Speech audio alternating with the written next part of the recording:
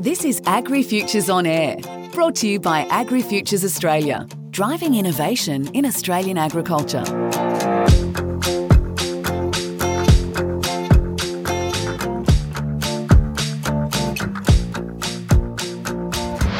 It's said that artificial intelligence and machine learning will play an ever-increasing role in our day-to-day lives. Of course, it's happening already in manufacturing, healthcare, in finance, and even in the home. I recently read about Ollie, a voice-controlled AI assistant similar to Google Home, that over time takes on the personality of its owner, recognising facial expressions and voice inflections, and proactively starts conversations and makes suggestions along the way. An interesting proposition in some households, I imagine. Today we'll hear about how artificial intelligence has the capacity to change the face of agriculture by allowing your smartphone to quickly identify problems you may come across in the paddock. The company is called Go Micro, and the company's CEO, Sivan Krish, presented at the 2020 Evoke Ag, sparking some interest. His product, the part that you can put in your hand, is a simple plastic microscope designed by Sivan using 3D printing that attaches to your phone. But it's what happens then that's really exciting. Sivan, welcome first of all to AgriFutures on Air. I may not have done Go Micro enough justice in my intro, so please tell us about the company at that strategic level. Okay, so Go Micro is hoping to put the power of AI in the hands of every farmer to analyze anything that can be analyzed by AI, particularly pests, leaf disease, and also produce quality. So I believe that we are living in an incredible time where everybody has got this awesome device called the phone, which is then connected to the cloud, and it has comes with this awesome camera. And when you put it all together, you can do amazing things. So what we do is we use the phone to capture pictures, sample images, and we use artificial intelligence to learn to discriminate. Then when you present it with a new picture, it'll tell you what it is because we've already trained it. So that's the application we are developing with the phone. Okay, well, we'll get into that in a lot more detail in just a moment, but I just wanted to get a little bit of background from you. So from what I've seen, you were involved fairly heavily in the early development of 3D printing. Tell me about that. So I'm one of these guys who tends to jump in a bit too early on things. So I was teaching design in Singapore and 3D printing was just coming out. And we discovered you could create things with it. And not only you could create, customers could also create what they want to create. So we created, I believe, the world's first consumer creation portal where you could go to a web page, design your thing, and get it printed. It was a stupid idea. It was far too early. People were asking me what 3D printing is. The company actually failed. So that gave me a good start in 3D printing because despite all the hype that you can do anything, we realized that you can't and there are severe limitations. But what we learned is how do we do stuff with those limitations? A good example that I bring up is icing of cake, right? I mean, icing is a very weak material, but you can create incredible decorations with it if you understand how it works. So same thing with 3D printing. It's really cheap, really available technology. Plastic is a weak material. And essentially by designing things properly with 3D printing, you can do things, but you really need to understand the material well enough and the technology well enough to do incredible things. Now, what this skill allowed me to do is we were able to create hundreds of design variations till it actually worked. So we don't have injection molding. We don't have to spend that 30, 40, $50,000 creating injection molds. we could knock out designs in next to no time and try variations. So it's an incredibly different way of designing. And this allowed us to create, we actually started this as an education venture to teach kids about the things around them. So it actually started as a kids product.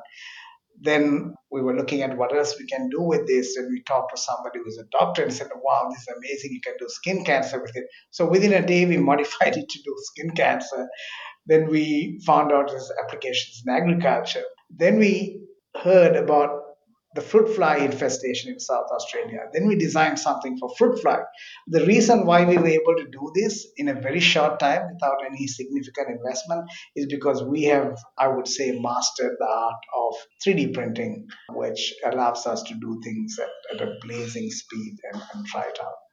So without your experience in 3D printing, Go Micro wouldn't be doing what it is now. Is that what you're Absolutely, absolutely. And that's really a competitive advantage. So we are based now in the Flinders University, where there's also laser cutting. So we are doing what's called advanced manufacturing. We have a tabletop, we use a laser cutting machine, and we use domestic ovens to bend acrylic, and we build all our jigs. It's just a tabletop manufacturing. But on a tabletop, we have manufactured 3,000 microscopes in Australia, sold it profitably. So that's what you can do when you take the hype out of 3D printing and really understand its power and potential to actually make things that actually go into a market without investment and molding and factories and stuff. So just to be clear here, the microscopes, which are an important part of Go Micro's goods, I suppose, are actually printed off a 3D printer. Correct. The diffuser is the clip is an acrylic sheet that we cut using a laser printer. Only the lens is important. What 3D printing is really good is building a small run operations, 100 to 100 products. Once it goes beyond a certain volume, then it's obviously cheaper to mass manufacture, but we can make the transition quite nicely. So that's the trajectory we are on. I just want to go back to the artificial intelligence. How are you able to take what are relatively a few number of pictures of, say, a leaf disease or something like that, and get the accuracy that you're claiming in diagnosing it? So I have no particular expertise in artificial intelligence. We were basically finding out what applications we can have. So obviously agriculture was one of them. But the fruit fly problem in South Australia is a major problem because South Australia is a fruit fly free state and there's fruit flies that are trapped. There are about 3,000 traps here. So we thought, aha, maybe we can identify fruit fly. But fruit flies are not very good at posing. So now the assumption is you need a couple of thousand images to get up to about 70% accuracy. So we had fruit fly, and then we also need to train on other flies. So we went around the building, collected a whole lot of house flies and everything that got hit on the road or the windows and collected a whole lot of flies. We were shocked to see the accuracies. So with 50 images, we were hitting 80% straight on. And that was a complete shock because you need thousands of images to get to 70%, and here we are with 50 images, we are hitting 80%. So we didn't really know why this was happening, and then we realized something. We were completely eliminating the background around the fly, and we were completely eliminating the shadows around the fly. The reason why you need thousands of images is because the AI engine need to extract what is a fly, looking at all kinds of backgrounds. It has to be able to differentiate between the backgrounds. So essentially, by eliminating the background and the shadows, you stop confusing the AI engine. It's a very simple thing. We just accidentally discovered this. So this is against what everybody else is doing, collecting images in the thousands, some of them in the millions, and they're trying to crawl up the accuracy from maybe 70 to 72%. We are now past 80. We are shooting to be the above 90 range. I'm fairly confident from what we know and the research of competition and so on. We are probably the best game globally in being able to build very high accuracy engines. Now that's one thing. So AI, like any other computer, is junk in, junk out. So we put clean data in to train the AI engine, but we also put clean images in to analyze what it is. So our device creates very clean images. So by combining a very good quality AI engine and by feeding it with very good quality pictures, we're on top of the game. So that's what we do. And is that transferable to other aspects or other areas that you're looking at, for instance, mineral deficiency and plant disease and so on? Okay, absolutely. So for example, if you ask me what one disease versus other disease, I don't really know. Same with insects. So AI is a very generic technology right now, particularly what we are using. And as long as you can detect by eye, we can train a machine. So the general thinking is this, that anything a human expert can detect purely by looking, AI can detect and eventually do better. So anything that people can analyze visually, we can. And we have an added advantage because it has magnification. So you get more information that you get, than what you can get. So we can get information beyond the limits of the human eye. So that makes it even more accurate. Let's just take the fruit fly again. You've taken clean images of it without shadow, etc. But in nature, it's going to have those shadows. So, Ah, good question. Very good question. So, yes, but then the engine is trained on clean images. And then when you deploy it within a noisy background, it still works very nicely. okay, all right. So that's I suppose, the farmer side of Go Micro's target audience. But you're also looking a bit further down the value chain, particularly in food quality. Tell me about that. Yeah, so that again is a accidental kind of discovery. We were looking at what else this can do, and we realized, food waste is a major problem. About 30 to 40% of food produce is wasted. And we started looking at, can you decide whether a banana is ripe or not? And we bought a few bananas from the supermarket, kept it in the fridge, kept it outside, and took 50 images to see whether it could differentiate the two, and it did a beautiful job. So most of the fruit grading machines just work on color. They look at color. In fruits like mangoes and banana, the ripeness is correlated to the color. So fruit grading machines grade by size and color. But we got something extra here.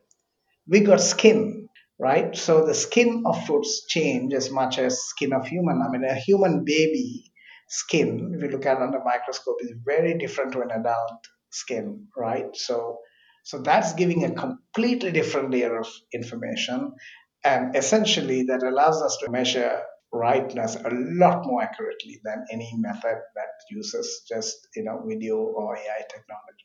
So when you combine that, so this is not a mass technology, but it's a spot checking technology. And what we are now doing is we are also developing to assess individual fruits and also a reasonable size fruits, say maybe 10 to 100 100 to 100 tomatoes, because we don't want to go into industrial automation because there are machines and technologies there. So we are in that space, but that's how it started, by just looking at banana skin and seeing whether we're able to differentiate ripeness. So, where does the company's revenue come from? Is it from selling the microscopes? No. So our game plan is to distribute the microscopes as much as possible. So we don't intend to make money selling microscopes. We intend to essentially monetize the per click, the AI diagnostics. So what that means is that when people click, we have an opportunity to have some revenue. So for example, for ripeness, we might say, okay, 1,000 clicks for $10 or whatever. But we also want to give this diagnostic capacity for farmers for free. And the only way we can do that is to give the diagnostics for free and then perhaps have some ad revenue based on whatever, because once they diagnose a disease or a pest, obviously they're going to do something about it, and that provides us a chance to serve ads. So that's the model. So that way it enables us to give the diagnostics also for free. Okay, so for instance, a farmer might take a picture of a problem that he's got with a particular leaf and click somewhere on your website and have that diagnosed, and then presumably an ad for a chemical that solved the problem would pop up. Is that the idea? That's correct. Now we have to be very careful here. We are not agronomists. We don't have domain skills, right? So we are thinking about AI in a completely different way to what most people are thinking. So most people are taking responsibility for the AI diagnostics because they charge for that. We are looking at AI in a completely different way. We think our solution is a great way to deliver human expertise, right? Because nobody trusts AI and nobody should, right? So people trust people. People trust institutions that have capacity. So our strategy is to deliver human expertise. So behind every AI engine, there's going to be an institution or a human expert who has actually used it, tested it, validated it. And then we see our platform as a way of delivering their expertise to the world. So that's a diagnostic expertise. But once it's diagnosed, we are not in a position to recommend because we really don't know. So, like Google Ads, we will very clearly state this is an advertisement, this is not what we are recommending. Between the diagnostics and what to do, there is an opportunity for advice, which is what agronomists do. We may involve agronomy organizations to deliver that advice, but that's a third party advice. We are not in a position to provide that advice. Now, we are also going to launch a $1 microscope in Asia, Africa, and Latin America. And there we are working with universities and government departments who will then step in and give that advice. And the ads will be served last. So, from what you've said, then Go Micro as a company right now, it's really at the birth, I suppose, the formation of the company. It seems to be going in a couple of different directions, finding its feet. Is that an accurate way of describing it? Oh, yes, that's a very charitable way of describing it. Most people see us as a clueless company, not knowing what we're doing, because we are all over the place. That's also true. But we now have traction, we have fans, we have people who love what we do, and we are going to build a great company doing a lot of different things because we are a platform. We allow a lot of people to do really cool things in very different areas. So I'm not fussed about that, but it causes a lot of concern and confusion. Oh, well, let's talk about Evoke Ag. You were there last year and I saw your presentation. How did things go there? Oh, that was fantastic. Really, really good for us because, we're really not in agriculture. And it was a big disadvantage for us not being from agriculture. We didn't have the networks. Of course, we didn't have the credibility. So that was a big struggle for us.